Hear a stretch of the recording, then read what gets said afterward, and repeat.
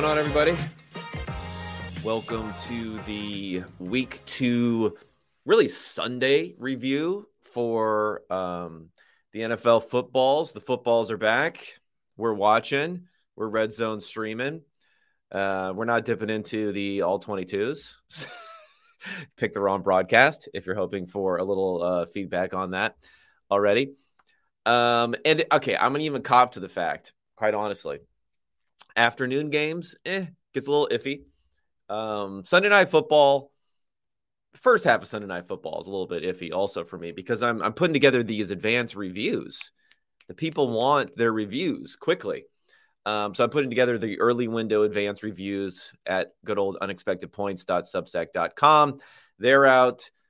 I don't know when they were out. I think they're before the late window was even over. Depends on when the data availability is. And then the late window games, which I guess were only 4 games here, right? Was out during Sunday Night Football and then Sunday Night Football this morning. And now we got the review pod. And then we got 2 Monday night games tonight. I don't know about the 2 Monday night thing, but I'm not against like splitting up some of the workload for myself. So for that reason, maybe I'm okay with it. Okay, so I'll get into all of the advanced stats, things you should be paying attention to, maybe things you can fade or be buying right now. Now, I do not have PFF stats available, which I like to integrate into especially quarterback rankings and things of that nature. We'll get them eventually. From what I've seen, anecdotally for some games, in particular the Atlanta Falcons versus the Green Bay Packers, where both quarterbacks had pretty good efficiency, especially Love had great efficiency, which was predicated on a long, DPI that he got in that game that doesn't show up in the box score. Their numbers look pretty good, those 2 quarterbacks, where I don't think it looked quite as good. I think this is when my frenemy CPOE, the completion percentage over expected, it does help in some ways. Not necessarily with turnover-worthy throws, since that would just be an incompletion. And from what I saw of that game, there were at least 2 easy dropped interceptions for the Packers on that one that don't show up in the EPA stats for Ritter that ends up looking pretty good. But they're also, those guys were just fairly inaccurate. So I do think, that's why the mix of CPOE is not a proxy for PFF grading, but I think it's a lot closer to PFF grading and helps, take away maybe some of the outlier plays that aren't as sticky going forward. But anyway, let's forget that. Let's start. I'll get to those games later. Let's start Sunday night football. Dolphins, Patriots. Since pretty much, the world is tuning in for this one, it was an interesting one to watch. 7-point victory, the final score. The adjusted score, the one thing that stands out for the adjusted score versus the final score is that it's quite a bit higher. So it's 24-17 was the final score. The Dolphins end up winning. The adjusted score was 30-28 Dolphins. So a little bit more narrow, number one. And number two, just a higher score. Both teams were highly successful in this game. 54% success rates for both teams in this one. The third and fourth down, a little bit of some struggles there. That's part of the reason why the scoring maybe wasn't as high as you would have expected. There weren't as many explosive plays. And as we saw it highlighted during the broadcast, part of that was the fact that the Patriots in particular were playing against letting them have those explosive plays in the game. They had this 3 deep safety looks quite a bit on there, which I thought were pretty interesting in keeping them down there. But the Dolphins were pretty good as far as general numbers on these plays. I mean, they were much, much better if we're talking about a yard per play type of situation. It was 6.4 versus 4.1 for the Patriots. The Patriots had some turnover problems, but the Dolphins had some penalty problems. They had the missed field goal. They had all that sort of stuff there. So I think both teams could have scored some more points if they didn't have as many turnovers for the Patriots. And then, of course, like I said, the block kick for the Dolphins. And 4 of 10 on third down, it's not horrible, but it probably could have been a little bit better in that department there. A few kind of high-level things to think about in this game. I highlighted this with a game last week, and Maybe I'll even try. Maybe I'll do the whole pull up the screen thing here to see how well it works here. The advanced game reviews here. So if you look at the win probability last night as time went on, again, it's one of these things where generally in these games where we're talking about at least a one quote unquote one possession lead the entire time, because those require touchdown, extra point, win in overtime in a lot of circumstances, or, touchdown, 2-point conversion to go up by 1 and then prevent the other team from scoring. 2-point conversion, win in overtime is basically, they're both basically coin flips. The win probability for the Dolphins, even while the Patriots were driving there and getting on the Dolphins side of the field and down by 7 points, still isn't that low. I mean, it dips below.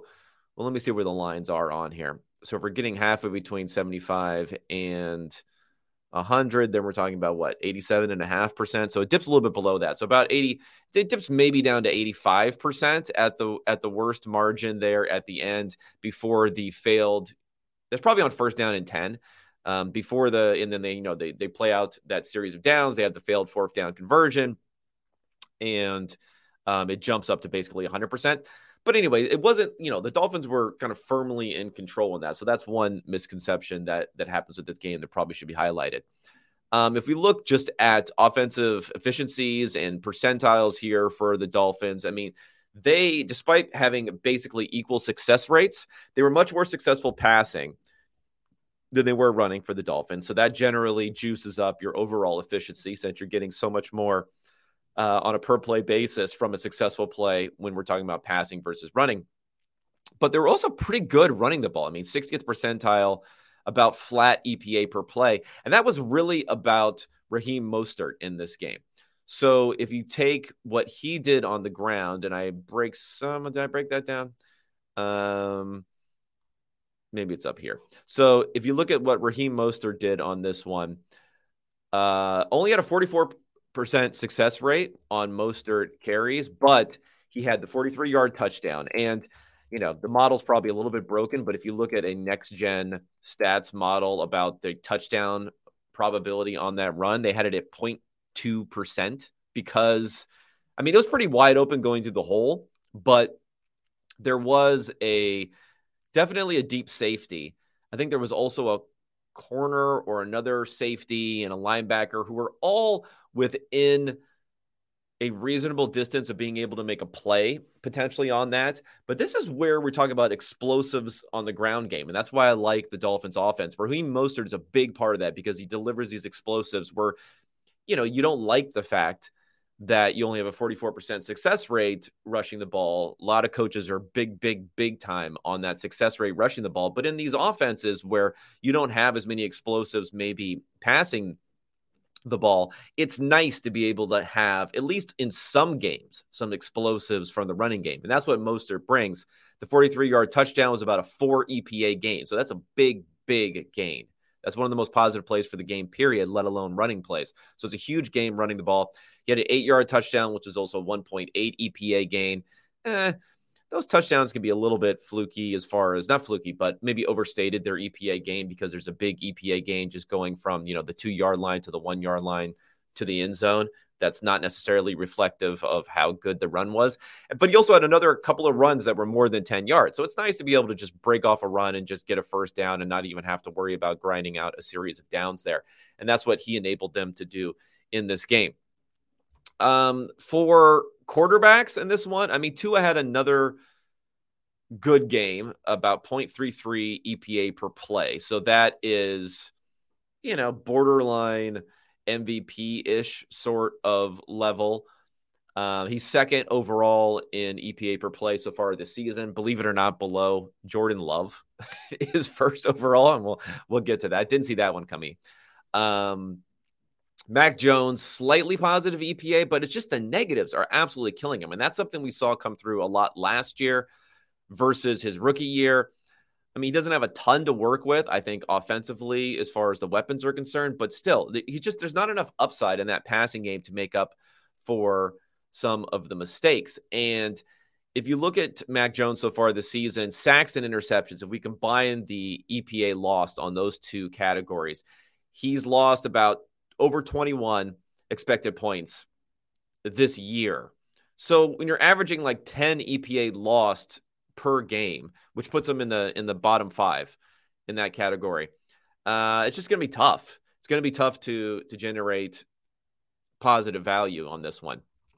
And what I think was a big positive for Dolphins and maybe their picture going forward for any Dolphins fans out there is the fact that when Tua and how that offense performed, again, you had the rushing efficiency, which helped give them a counter to defenses that are extremely trying to take away Tyreek Hill and over-the-top plays, and Tyreek Hill did not have a lot of big plays in this game.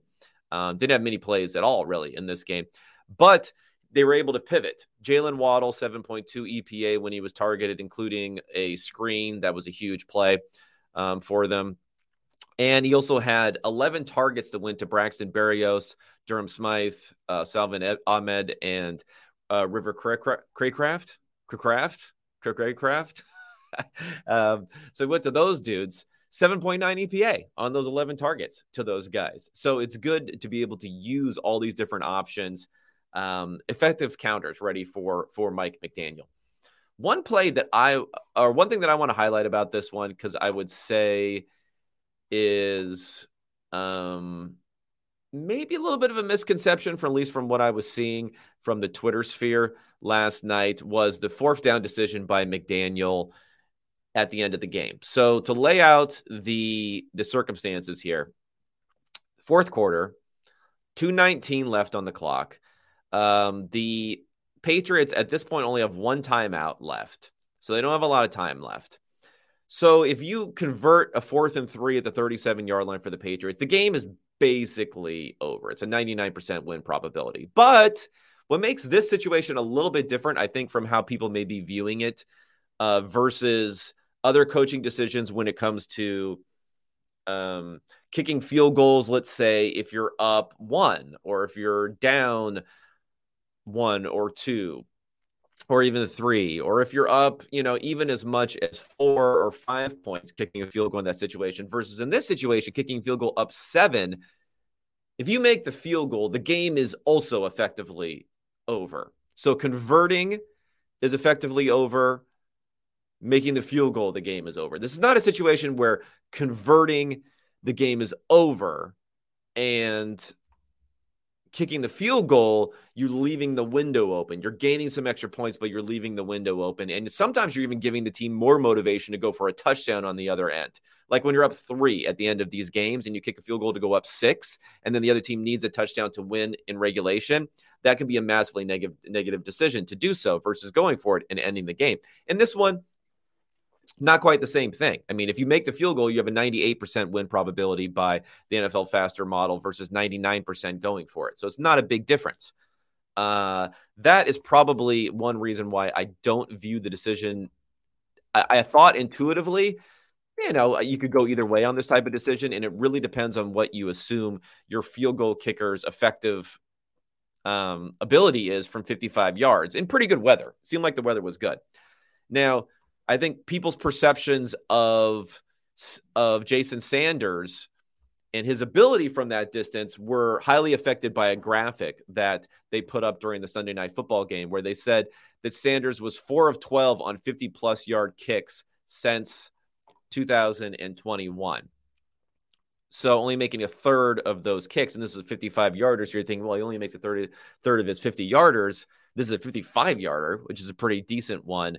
Like, this is a bad decision. Now, this is convenient splitting of the data here because I looked at Sanders' career, and if you take pre-2021, you look at the other side of the split, he was 12 for 15, 80% for over 50 yards. And he's 28 years old. So I don't think this is a situation where, he's like, I don't know, who's an old kicker, Nick Folk or someone like that, who's been around forever, who may have reasonably lost some of the distance on the kick there. So this is going to be more about what from practice, from other things like how strong his leg is, how much there. The performance that he's had doesn't really indicate either way that you shouldn't trust kind of like a base rate type of number for a kicker versus this, 33% that he's made since 2021. That's a faulty number to make it look worse than it was. Now, the additional factor here was the Patriots had already blocked a kick because of the fact that they were using this motion for one of on the kick block team. And it looks like they actually, had the guy in motion again. Maybe that flustered Sanders. That is an additional factor, which could have played into saying, you know what, we just go for it in this circumstance, even if our numbers were telling us to go for the field goal because of Sanders being a pretty good kicker from that range, knowing that through practice. Yeah, I could see going either way. At the same point in time, I don't think Bill Belichick is like revolutionizing the kick block game. I think this was a one-time thing that's going to end up working. And then any kick units who are smart, special teams units who are smart. And if you looked at this particular kick, when Sanders went out on the field, I believe they started the 25-second clock like when they were out there and all set up and ready to go. So it's not like he was rushing or anything like that. All you got to do is say, you know what, for our cadence on this one, we're going to give the normal signal of being set up and ready to go. And we're just going to change our cadence. And we're just going to say, snap it 1,000, after when we normally would, or 2,000 after when we normally would. And then all of a sudden the guy's either flashing off sides and giving you a free 5 yards on fourth down. So that's a big risk, right? To give up that free 5 yards if you're within 5 yards of converting, and they were on this one. Or he's going to have to just stop his momentum and nothing's really going to work there. So I think this is like an easy fix. This is not, I don't think he changed the game here, Belichick, but it did work effectively on these two kicks. It didn't seem like they changed up their cadence on that second kick.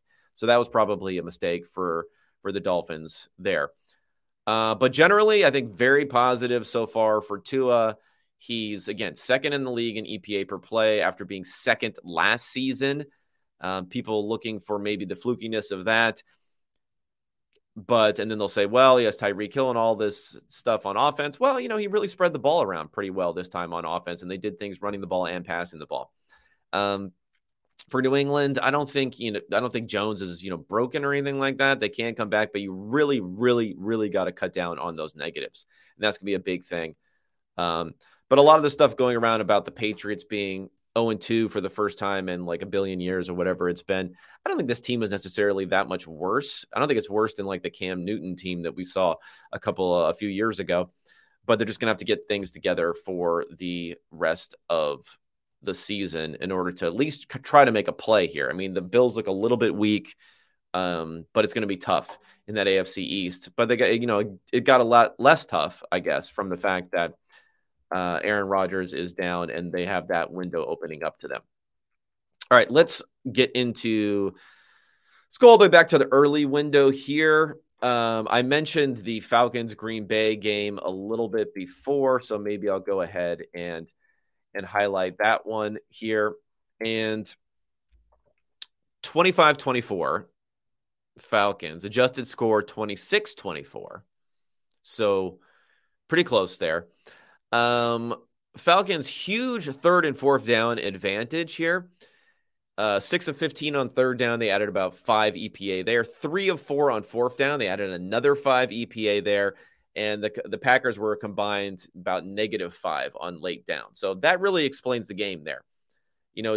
I like to say it's a make or miss league when they talk about the NBA. Well, it's a convert or don't league in the NFL when it comes to converting these third downs. It's making threes in the NBA. It's converting thirds or fourths in this circumstance. When we talk about this game in the NFL, is what really ends up deciding a lot of these games. If you look at the two teams offensively, I mean, the Packers had pretty good offensive percentiles here. But again, looking at the quarterbacks and what they did here, Jordan Love, only 29 plays. So he just did not have the ball that much. That was a problem there. -12 CPOE. So again, he wasn't that accurate, but big efficiency on these types of plays there. Desmond Ridder, positive EPA. Again, multiple plays that could have been interceptions beyond the one interception, his first career interception that he did throw. Like his -5 EPA from sacks and interceptions and fumbles could have been -15 easily on this type of game. I just don't think the ceiling is that high for either one of these quarterbacks. They both had good rushing efficiency, so that's going to keep them in these games. The Falcons are now 2-0. Yeah, I mean, I guess they're going to save people's jobs if they continue to win games when it comes, well, not save people's jobs, but keep people's jobs if they continue to win games when it comes to Arthur Smith. But like, what's the reasonable upside for this team going forward? I'm not sure. I still think we might see Heinicke at some point this season over Desmond Ridder, but they're getting some W's here. And the W's are going to matter probably more than anything when it comes to the quarterback decisions and sticking with Ridder there. Even if the games kind of from a watching perspective were not really that impressive. Okay, Buffalo versus Las Vegas. I mean, that was a blowout, 38-10, 32-19, a little bit more narrow on the adjusted score. Good success rate here, about a 60% success rate on offense for the Bills. It's the highest rate we've seen for any team this season. And it came with a passing rate that was over expectation. So they were slinging it a little bit there too.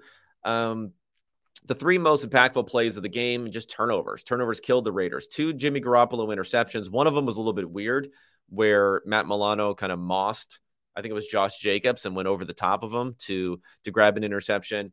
But that's 10.6 EPA. And then Zaire White fumbled for another 4.5 EPA. And I know I've mentioned this like a billion times, but you basically mix one lost fumble into rushing efficiency numbers and you're toast.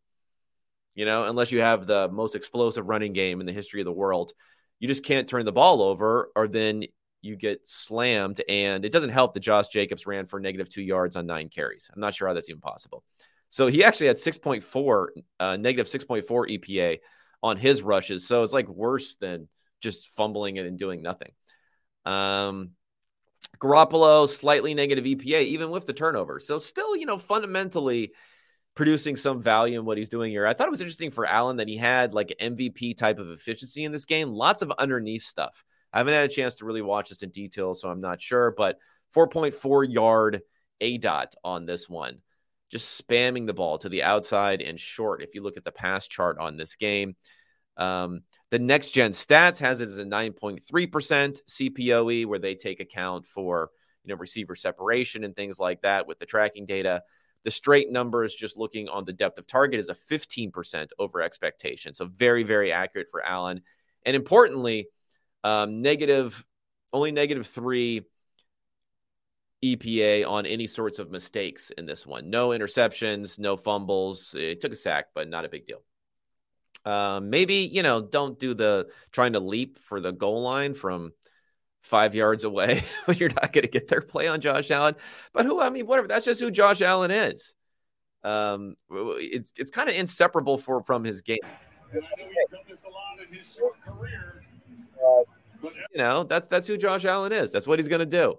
So I don't know. You hope he doesn't get injured because he had that elbow issue last year, but I'm not too overly worried about it. I'm not going to get on his case too much about it either. Okay, Cincinnati, Baltimore. 3-point win for the Ravens, 6 points according to the adjusted score. So even worse for Cincinnati. I don't know. Where it's definitely going to be panic mode in Queen City. Is that what they call it? I don't know what the hell they call Cincinnati, but it's going to be panic mode there. 50% success rate. So not that bad for the Bengals, but just like, where are the explosive plays for this team? Burrow, you got the negatives. You don't have the explosives. That's really a problem. Jamar Chase has not broken 40 receiving yards in either game this season. 5.4 yard ADOT for Burrow. 5.4 yards per attempt. So again, we strip out the mistakes. Still only 5.4 yards per attempt. What are we going to do here for the Bengals? I mean, their offensive efficiency wasn't horrible. It was mid-range, but their defense, which has been a top 12 type of unit by opponent EPA per play the last 3 seasons, they got thrashed in this one. 57% success rate against, 85th percentile offensive EPA against. Not good. Not good there. Jackson, good passing game for him here after struggling a little bit passing the ball in week 1. 9.1 ADOT, 5.8 completion percentage over expected, 0 mistakes in this one. So 0 fumbles, 0 interceptions, 0 sacks. That's really helped him quite a bit. I'm still not convinced that this version, this 3 wide receiver version, this more passing dominant or not designed run game with Lamar Jackson is really going to work in the long term. Because if you look at this one, it's like Lamar Jackson, 25 non-Jackson rushing attempts in this one, design runs in this one. Jackson, 4 designed runs in this one. I think he only had 2 design runs in week 1. Now he is scrambling, 8 scrambles for 37 yards. And that's part of I'm just not quite sure this passing game is really the best thing for him because he does end up scrambling a lot. But as long as he's not taking sacks, I think it's okay.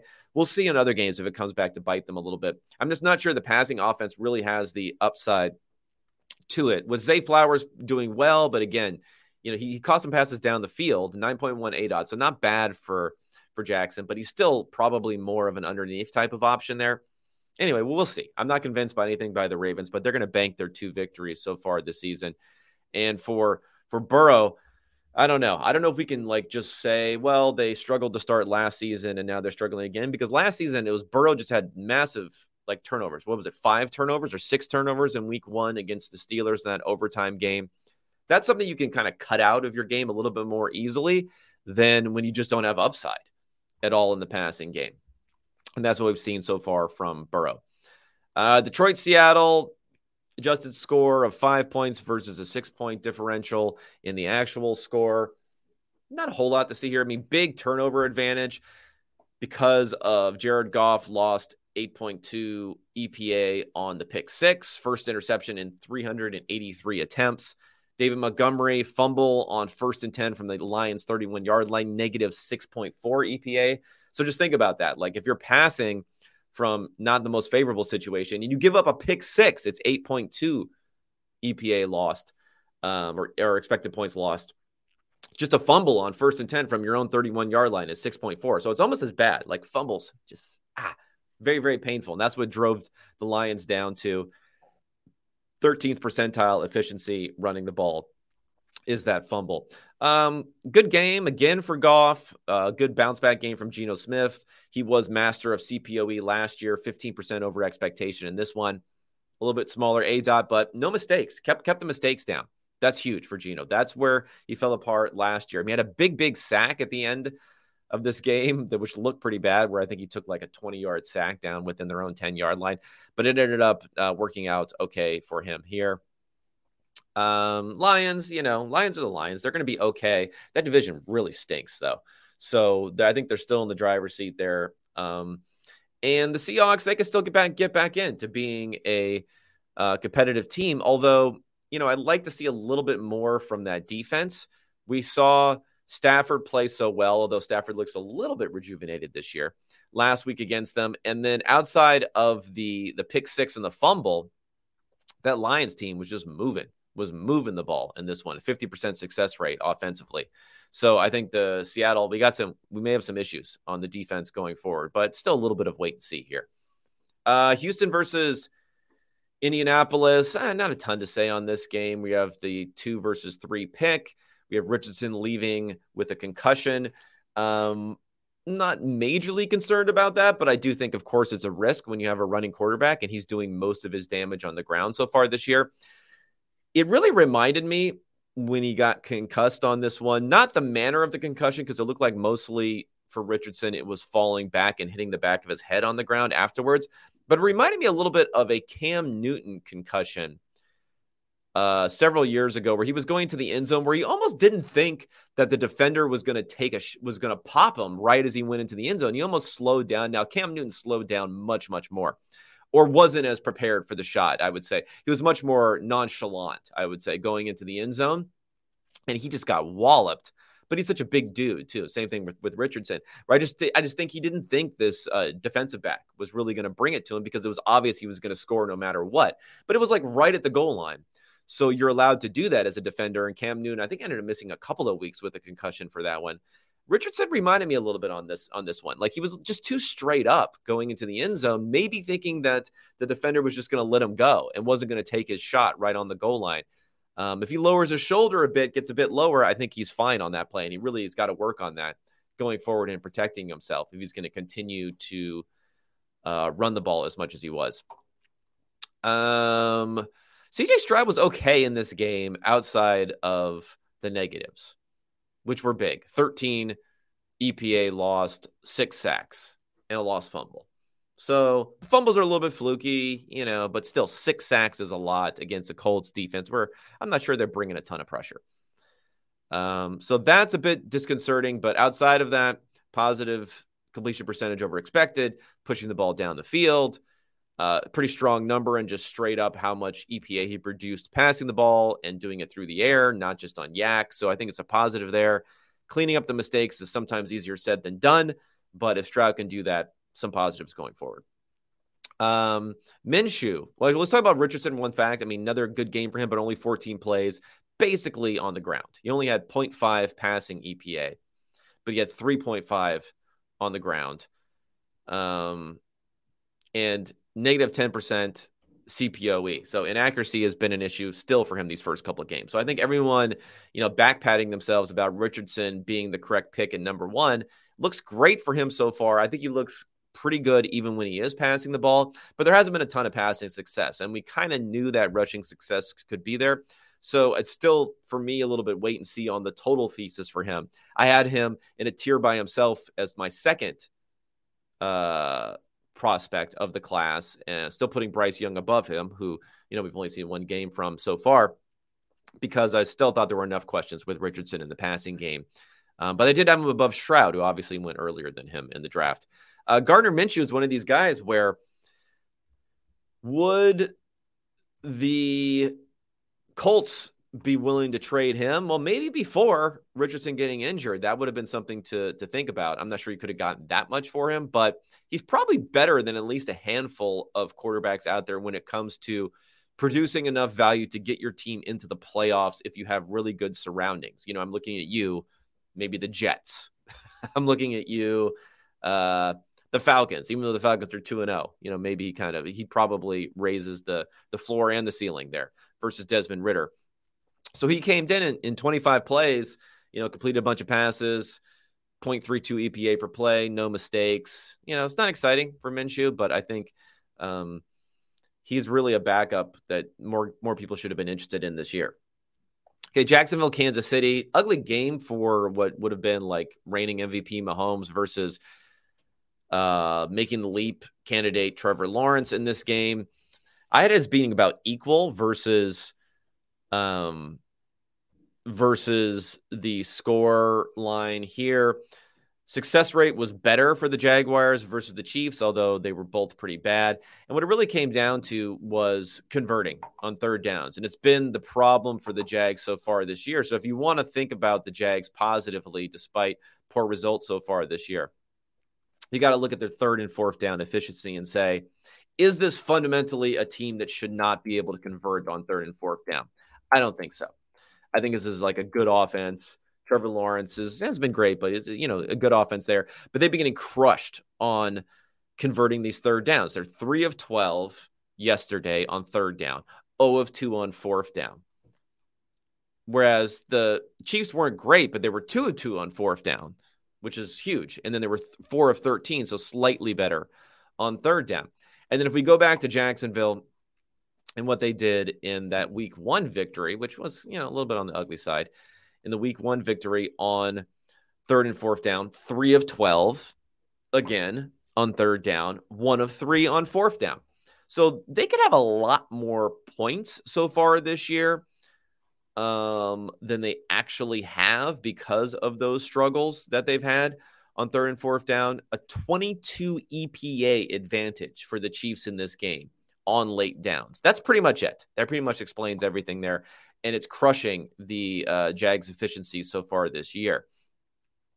And again, for Lawrence, again, I'm not like Lawrence needs to be questioned, but I thought it was a little bit early last week that so many people were anointing him as being like MVP candidate Lawrence. He is in the discussion as being at the top or in the thick of that second tier behind Patrick Mahomes after what he did last week, which was, a bad performance relative by the numbers, but he had the dropped interception, the other weird play where he got tipped with the arm going forward, and then it ended up being a fumble 6 after it went to Tank Bigsby. So I get, you take out those things, you look better. I get he's making some impressive throws and just hasn't converted on third downs. But, this is another negative performance, negative CPOE, negative performance here from a EPA per play perspective. He's down in the bottom 5-6 in efficiency so far this year. Yeah, not panicking. They got they kind of at their expected maybe 1-1 at this point, playing the Chiefs in week 2, but it's something to watch. When it comes to Lawrence, when it comes to Herbert, also, these are guys who I love to play, but I think the truth lies a little bit, maybe not closer to the efficiency, but the truth doesn't lie in what their perception, I believe, is on these guys as being as elite as they are versus their numbers haven't been quite as good. So we have to at least give some credence to that and maybe adjust our expectations a little bit for those guys going forward. Bucks Bears. This was the game that I highlighted if you listen to last Friday's pod, I talked about my kind of expected pressure model that I was developing based upon strength of schedule in the past and working all that stuff, and how this was just a huge differential between the Bears and the Bucks in this one. And it worked out pretty well. Fields was sacked. Of course, Fields, he loves the take of the sack 6 times. And Baker Mayfield, although he actually logged quite a few pressures and he can invite pressure sometimes, but 0 sacks in this game. So that was a big one. Turnover advantage was another big one. Fields had that pick 6 at the end of the game. I guess it was on a screen pass, pretty ugly at that point in time. They were still in it a little bit, at least at that point in time before the interception. 2 minutes remaining, down 3 points. So this game was a little bit closer probably than the final score. I had about a 5-point differential, but not sure there's a lot of positive takeaways from the Bears. Their defense just looks really, really bad. Fields still holding the ball too much. And if he's not getting the explosive rushes, and he had -1 rush scramble EPA this year, and again, he just wasn't going to have 3, 4, 60-yard rushes like he did last year. If he's not getting those explosive rushes, where does his value come from in this passing offense? He has to be kept clean. He has to have time. He has to have clearly delineated throws down the field. At least this is how it looks so far through his career, and we're talking about year 3 here. He has to have all those things and the rushing upside to be above average efficient quarterback. I don't know. That's just asking a lot. Especially it's asking a lot from this team, which looks like if it were going to make a leap based upon free agent and draft picks and all that stuff, it's more likely it was really going to coalesce next season rather than this season. This season just doesn't look like they're putting things together, especially defensively. And that's going to be an issue. Baker, whatever. I'm not buying Baker Mayfield, but he had a great game by the numbers, a fantastic game by the numbers. Again, no mistakes are huge for him. Whether that will continue going forward or not, I don't know. I think he's in the top 10 in passing efficiency, but I did think there was a pretty high probability that he could give you average-ish sort of QB play on this team, and that's why I've been high on the Bucks all offseason.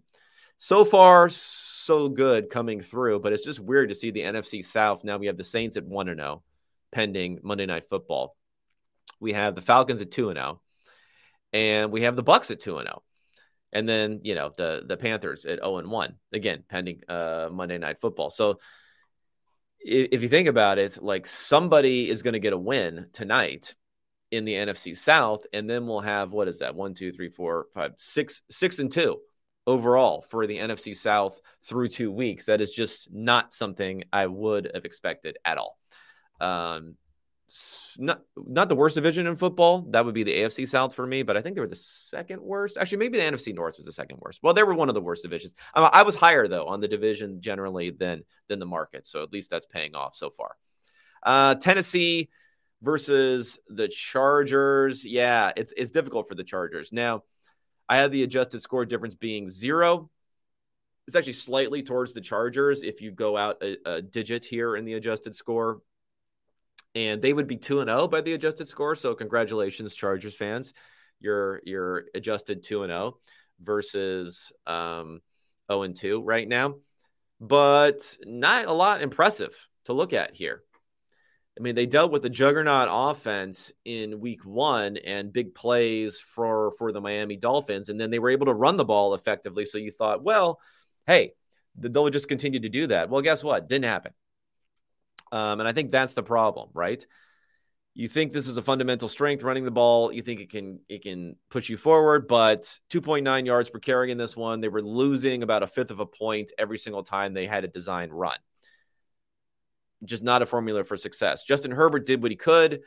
Positive, if you want to have a positive to take away from this game, 10.8 yard ADOT, so stretching the ball down the field. It was very strange to see like Keenan Allen making plays on the sideline. I assume I just saw a lot of these highlights flash up on Red Zone. So those who watched the game would know more than I did. But if he's making these plays on the sideline, I assume he's lining up on the outside, which they talked about doing and seemed farcical. But hey, if it's working, it's working. 9.7 EPA throwing to Keenan Allen. And, but Josh Palmer continues to be a little bit of a black hole when it comes to targets. 0 catches on 5 targets for Palmer. Rushing efficiency, again, getting like flat efficiency from the Titans is a good rushing, quote unquote, good rushing game. It's a 60th percentile type of rushing game, but the Titans came and produced big plays throwing the ball this week. Even though they continue to have like huge negatives, Tannehill is just your negative and positive quarterback there. But positive EPA in limited volume in this game. Another thing with Herbert, 0.16 EPA per play, not bad. Positive 7.7 CPOE. Okay, that's fine. But again, are we starting to get worried at all about Herbert? He's 14th in EPA per play so far this season. So it's not bad, but it's, again, middle of the road for a quarterback who some people are saying, hey, you could put him 3rd in the NFL. I don't think anyone's saying 2nd above Josh Allen, but maybe there's some people who are saying that. But I've seen him ranked 3rd. I think the Ringer had him ranked 3rd above Joe Burrow. Now, Burrows hasn't exactly been knocking the cover off the ball this year. So maybe Herbert benefits from that. But, I was a big Herbert guy. Not a big Herbert guy, but I was higher than him than most coming out of college. I was ready very quickly into his rookie season to say, okay, this guy is really going to be something. But now we got to see. We got to see a little bit more going forward. I know he doesn't have the easiest circumstances, but we don't want to be too much of an apologist for him also from what we've seen so far from Herbert. Okay, let's shift to the late window here. And then, I'll take some Q&A. So anyone who is tuning in here who wants to drop Q&A in there about anything that happened this weekend, we can do that. But let's roll through the late window here. We'll go to the desert. Arizona versus the Giants. Big comeback, obviously, by the Giants in this game. We heard a lot about it. I did not have Daniel Jones, Josh Dobbs shootout in this game, but that's kind of what it ended up being. I'm not sure how happy the Giants can be about the defensive performance here, despite getting the win. 44% success rate for the Cardinals, which is above average. They were in the 80th percentile for offensive efficiency. Josh Dobbs, 0.38 EPA per play, one of the best numbers of the week so far. Yeah, I mean, no mistakes. So you gotta force Josh Dobbs into some mistakes here. No interceptions, no fumbles, no sacks. That's a little bit rough. He's also effective running the ball. And James Conner, 23 carries for 106 yards. So I don't know. This Giants defense, you're gonna have to get it together if they really want to have a chance of doing anything. But they needed this W. And it's kind of been funny that the Cardinals were like the tanking team, right? And this is when tanking, when it comes to the NFL, is so difficult to do. I mean, they could be 2-0. A few plays go a different direction here. They could be 2-0, but congrats to Cardinals fans. You've secured your 2 losses while not, completely shitting the bed and being an embarrassing franchise so far. So congrats to that. What else to say here? Saquon Barkley may be injured.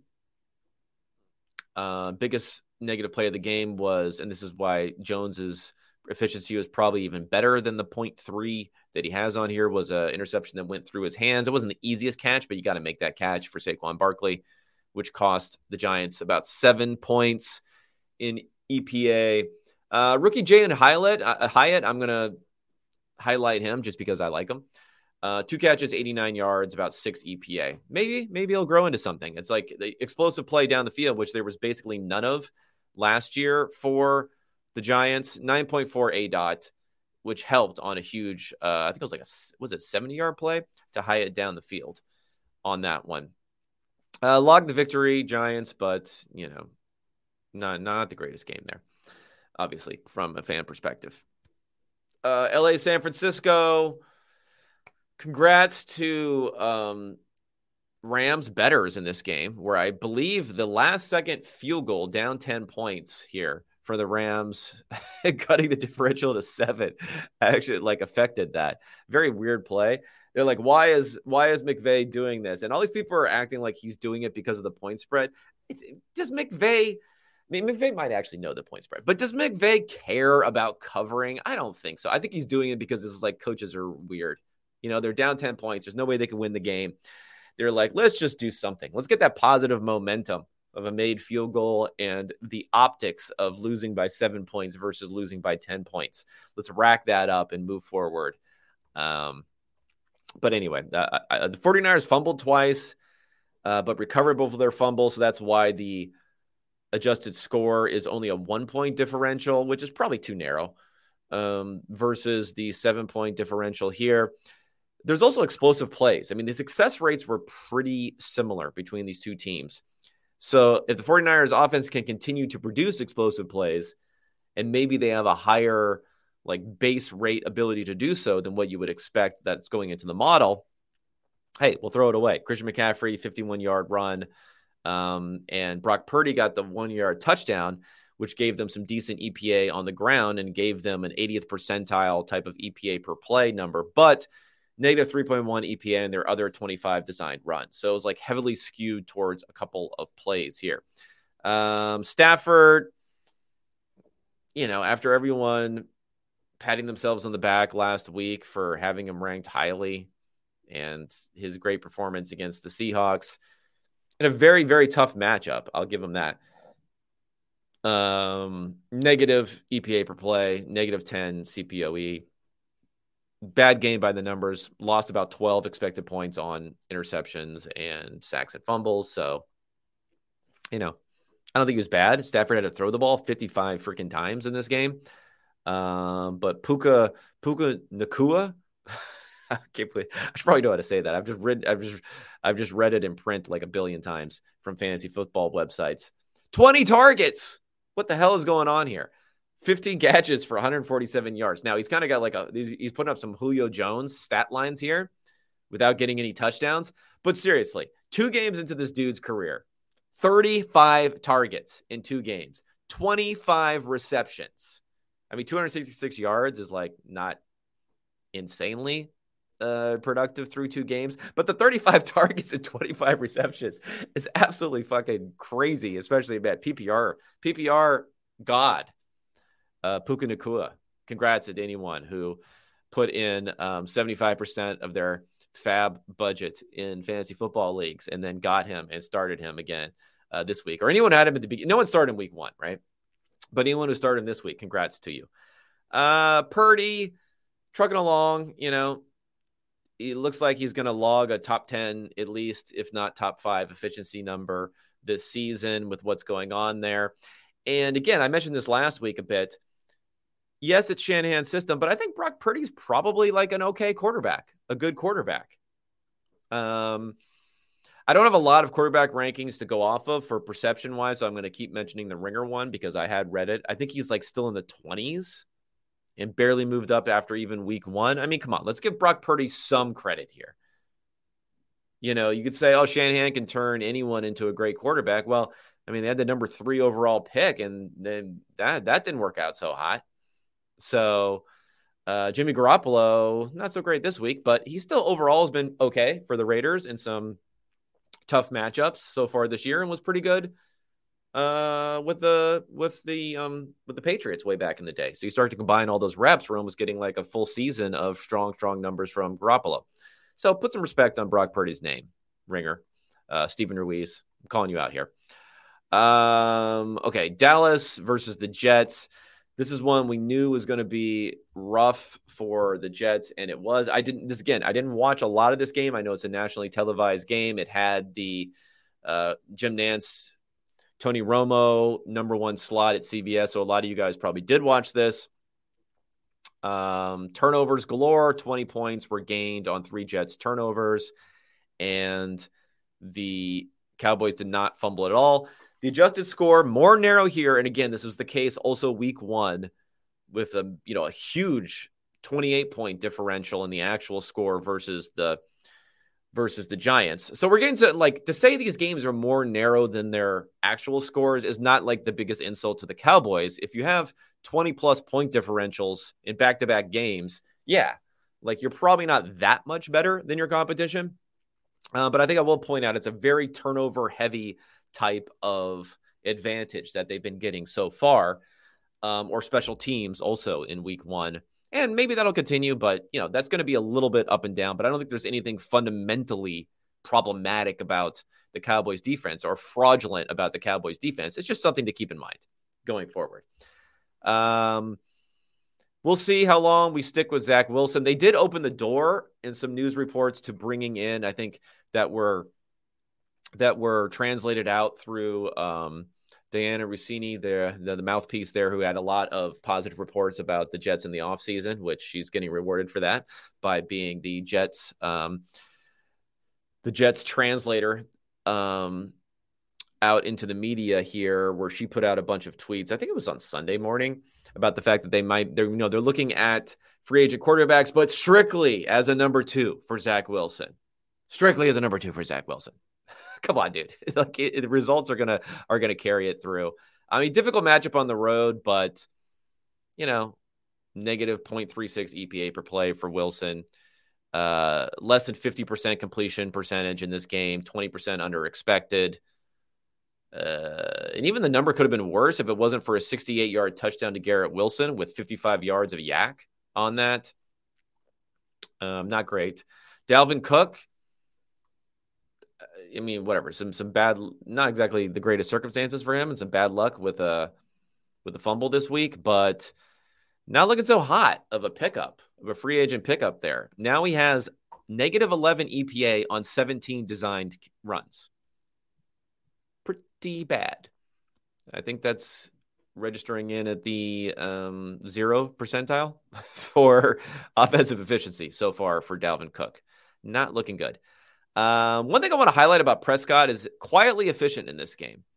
He dropped back to pass 42 times, so it's not like he didn't drop back to pass that much. 12% CPOE, tiny ADOT though. He's just like 4.4 yard ADOT. So he's not doing exciting stuff. He's not generating like air yards, EPA, but he's keeping the negatives down. He's being efficient both weeks. The defense is really the story there. But I will say, and you know what? I should look this up right now. MVP odds for the NFL right now. I probably should have done this before. Okay, this is not good. This is not good podcasting here. I apologize. Okay, so MVP odds, because I want to get like the full layout here. We still have above Dak Prescott in MVP odds. Well, this can't be correct because it still has Aaron Rodgers on here. Okay, I don't know when these odds are from. Actually, now I'm really doing bad podcasting here. I'm actually going to go to a particular sports book to see if I can. Let's go to DraftKings just so I can find it. So make sure I have. Oh no, it's about right. So it's 1,500 plus 1,500 for Dak Prescott right now. So for those of you who are doing the math at home, 1,500 equals out to an implied probability of 6.25%. So quarterbacks who are tied with him in odds or above him right now. Trevor Lawrence also at 1,500. Lamar Jackson, 1,300. Jalen Hurts, 850, and Hurts has been bad this first 2 weeks. Patrick Mahomes, 700. Tua leading most valuable player odds. Holy crap. I didn't think I would see that even after, at least according to DraftKings, even after these last 2 weeks. But Tua and then Josh Allen's number 2. So I don't know about, I think Prescott should be a little bit higher up. He's in the top few for EPA per play so far. Let me see. I tweeted this out earlier today. He's third in EPA per play, so 0.38 per play versus 0.46 for Tua. So not too far away, but, way above some of these other guys here. And I do believe it's the most efficient quarterback who wins the award, and not just the winningest quarterback. And people overplay, will the team be a winning team or not? Because it's very highly intertwined, the winning and the success, with how well the quarterback plays. But, this is a Cowboys team that's looking pretty dominant. So they win the division. They're better than the Eagles. They're number 1 seed in the NFC. Prescott puts up, top efficiency numbers. Let's say Tua gets injured or something, or he falls off a bit, or they just lose some games because they don't have as great of a defense and as easy. Well, actually, I have to check schedules. I don't think the schedules are super easy for the Cowboys this year like they were last year. But anyway, Prescott could be in the mix. I don't think he's kind of shaken off a little bit, I'm a product of the running game sort of label that he had before. And if he's going against someone like Tua for MVP, Tua's also, got people who hedge his numbers severely. So in a year where Burrow looks miserable, Jackson is okay, but I'm a little bit questionable if he can keep things up. Mahomes will probably turn things around, but it's just been okay. Josh Allen has been okay, pretty good, not great. A lot of mistakes there. Who knows? Prescott might be in the mix at MVP. I'll run some numbers after the end of this week and try to figure out whether I really want to bet on something like that. All right, let's go to Denver, Washington. Another adjusted scores win for the Broncos. So Broncos, you're 2-0. Again, this is just like the Chargers, 2-0 by the adjusted scores versus 0-2 by the actual scores. All right, I'm just putting the drop Q&A in here for anyone who wants to ask, since we're getting close to the end of these game reviews. So Russell Wilson, interception, fumble, that was painful. That's pretty much it. That's the 8-point turnover differential that cost them the game. Way too good of offense from the Commanders, so maybe the Broncos defense is flipped over to being fraudulent after keeping them in some games last year, while the offense struggled. Because I don't think people realize, for Russell Wilson, he's been okay from efficiency this year, despite the mistakes last week. He is at 0.21 EPA per play this year, 6th in the NFL, ahead of Josh Allen, ahead of Geno Smith, ahead of Justin Herbert, ahead of Lamar Jackson, ahead of Patrick Mahomes. But the Broncos are 0-2. So I think the Sean Payton, Russell Wilson combo has actually been pretty good so far. It's just so many negatives last week. Crushed his efficiency. And this last week, crushed his efficiency. And, Sam Howell was good. I don't know where I'm willing to declare him. I have to watch to see how he actually looked in this game. But, I might be willing already to put him above Desmond Ridder, at least in my projections going forward. And it is kind of crazy that Ron Rivera, needing to win so far this season, is now 2-0 with Sam Howell, going with a 5th-round quarterback. Broncos, I don't know if they're dead, but it's not great. But at least they have this offense. They have the offense with Russ that seems to be performing pretty well. You just can't have all those mistakes, just crushing mistakes there for the Broncos. All right, let's go to see if anyone has any Q&A here, and then I'll peel out, let people get back to their Monday overreactions. Says, what's your biggest takeaway from the season so far, or what you think is least likely to sustain? Good question. Let me think about it. I mean, I think the biggest takeaway for me would be the continued success of guys like Tua, who we're a little bit skeptical of so far this year.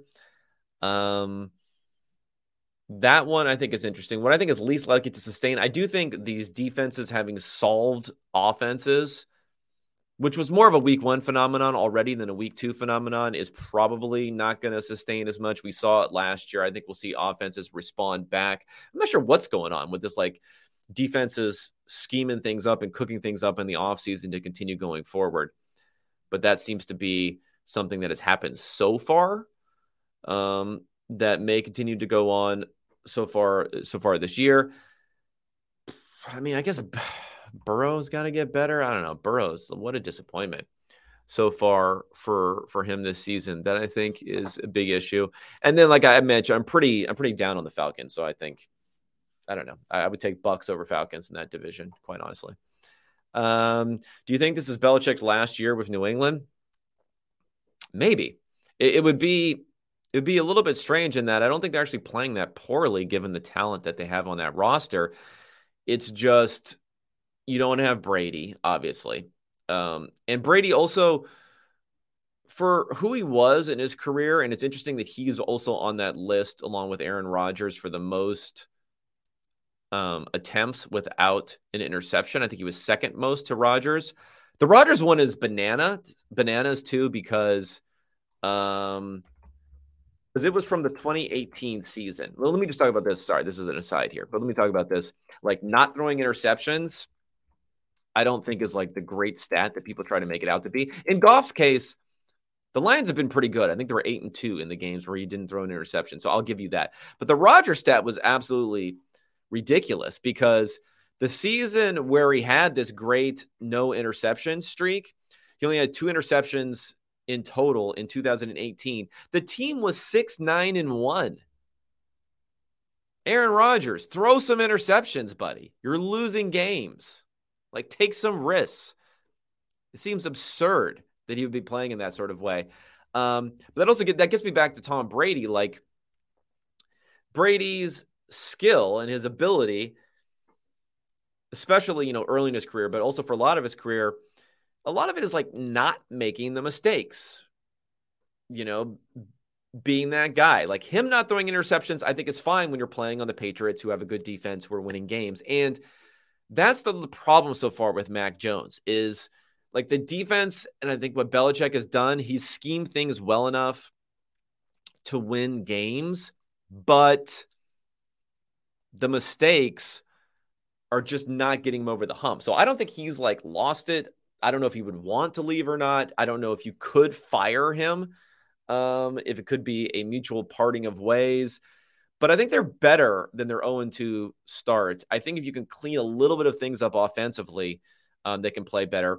But you really just need Mac Jones to play more like the game manager version of that's good about Tom Brady. I mean, Tom Brady has the upside stuff too, but he was really like an excellent game manager type in a lot of these games where the Patriots were playing well. And that's what we're just not seeing from Mac Jones. And that's the problem, I think. But Belichick too. How old is this dude? Belichick is 71 years old. So yeah, that's pretty old. Pete Carroll, 72. Nick Saban, 71. Those are the names that pop up with their Google search here about those guys. So yeah, he is getting up there. So it could be the end for him, especially if he sees like, we're not going to get a quarterback in the draft next year. We're stuck with Mac Jones. We got Bailey Zappi. I don't know if he's ready for the Zappi experience, but maybe we'll see Zappi again so far this year. But I guess I would guess no, because I just don't think Bill Belichick has anything better to do with his life. But who knows? We'll end up seeing. Question here. Why didn't the Jets invest more in QB2 during offseason? Are they attached to the second overall pick? Yeah, I mean, I think that's the problem. I think you kind of have your fingers crossed. Well, first of all, like, a lot of the offseason went by with like the free agents, the guys who you would want to collect, when you had this standoff between the Jets and the Packers on making that trade for Aaron Rodgers, which in the end, the Jets like kind of just folded and gave them a ton. So I don't really understand like what they were waiting for. But obviously you saw Carr go someplace else. And then you see the other guys, like Dalton goes to Carolina. Heineke. I'm not into Heineke, but whatever. Heineke goes to Atlanta. Minshew goes to Indianapolis. You got a lot of these guys who just go somewhere because they want a job. Other teams want to secure their number two. The Jets don't want to invest in another free agent quarterback with Wilson on the roster, who they're not ready to completely get rid of, knowing that they're still working on the Aaron Rodgers deal. I think that really complicated things. But I also think they're too attached, the number 2 overall pick. But I will say, and I mentioned this earlier as part of his part of the talk, I think it's good. I think it was as good of a signal that you can get from the Diana Rossini tweets where she says they're going to bring in a free agent, but that free agent's not competing with Zach Wilson. That's fine. You can just say that. They want to just say that. They want to stick by it. They want to, give those optics. That's fine. Let's look at actions. If they're going to bring in a real free agent who can compete with him, whether they say it's a competition or not, it doesn't really matter. They lose even another game, one more game, and Zach Wilson looks bad, they'll insert that person. But I just think, the Jets should have just been more proactive and ready to say, Zach Wilson will be our QB3 coming into the season. Let's sign someone else during the real free agency period and still bring in Rodgers later on. A little note here from Evanston. He did mention wanting to break Shula's win record. That's a good point. So let's look that up here. This is Reed Belichick. So Don Shula versus Bill Belichick. What are we looking at here? With the win record. How many more wins does he need for this? So Shula is at 347. Belichick. Actually, let me make sure this is updated for the season. Shula actually says 328 here. I don't know. Maybe there's a dispute between different websites. So 328. George Halas, 318. Bill Belichick, 298. So I don't know, man. That's 30 wins. That's a lot. That's a lot of wins for a 71-year-old here.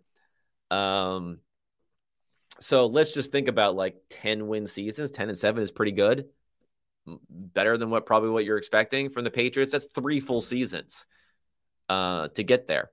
And he's not going to have the win percentage because Shula has a better win percentage right now. And I don't think he won more than 2/3 of his games. And I don't think Belichick's going to continue to win more than 2/3 of his games. But again, he's got nothing better to do. Bill's got nothing better to do. But there has been some tension, let's face it, between Bill and Kraft in the past. I think with the whole Garoppolo Brady situation, if you believe what Seth Wickersham and some other people at ESPN had reported. So you never know. Could be a mutual parting of ways, but maybe he'll stick around. Maybe he'll stick around for a very long time. All right, everybody. Thanks for tuning in. Go ahead. Subscribe over at the old Substack, unexpectedpoints.substack.com. All the advanced reviews are there. I put it out in 3 installments, which, maybe it's annoying or maybe it's good for people. They have more bite-sized pieces on here for the early window, the late window, and Sunday Night Football. I'll have another out tomorrow morning for the Monday Night Football games, and then updated power rankings, updated QB efficiency projections, all that stuff for the rest of the year. Maybe put out a piece closer to the end of the week too. Well, I like to do something topical. So I did something topical on what the Jets should do as far as bringing in another quarterback. So I'll do something topical, or I'll maybe put together something where I explicitly look at some betting lines. I just don't want to be like a betting tout, but I explicitly look at some betting lines and some things that I may be looking at for the weekend. And my expected pressure model. Maybe put something out on that too and go through the methodology there. So a lot of stuff coming here. I don't want to inundate everyone in the inbox, but at the same point in time, I'm asking a somewhat premium price on the Substack. So I think you guys, deserve everything, all the different work that I'm putting out there in order to make that happen. And I appreciate all the support from everyone so far this year. I'll be getting back at you tomorrow morning to talk Monday Night Football and, any other Q&A questions that people have then, and then back on Friday and do it again next week. Thanks so much, everyone, for tuning in, and I'll be talking at you then. Thank you.